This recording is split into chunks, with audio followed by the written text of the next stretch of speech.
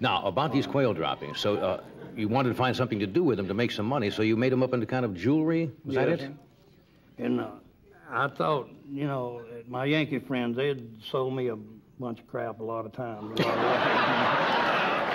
I'd buy anything they had to sell. So, can we show some of these items? Yes, because they're rather fascinating, right. And I'll just ask you about them, and I don't really understand how this works. Is this... No. This here, Mr. Carson, is one of the largest droppings that a quail ever dropped. I'm sure a Guinness dropping, huh? Yeah. And her name was Sarah Bell, and she died soon after that. Now this... This is the actual...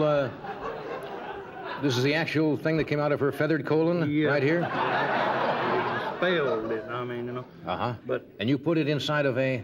Yes, sir. Of some kind of stone. Right. It's plastic. Right. I thought it was great that, you know, a fella like you would let old Southern country boy be on the show and sell such cheap manure. No, that's all right. These are... You get such a high price, so I brought you the biggest one. Well, that's very nice. And here's a star, and I'm going to break the mold. That's a first limited edition.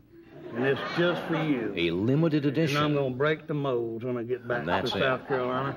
It's a big dropping. Yeah. For a big star. Oh, that's very nice. Big dropping for a big star. I don't think I've ever been so moved, Frank. You'll excuse the expression there. Don't cry, but I'm sincere.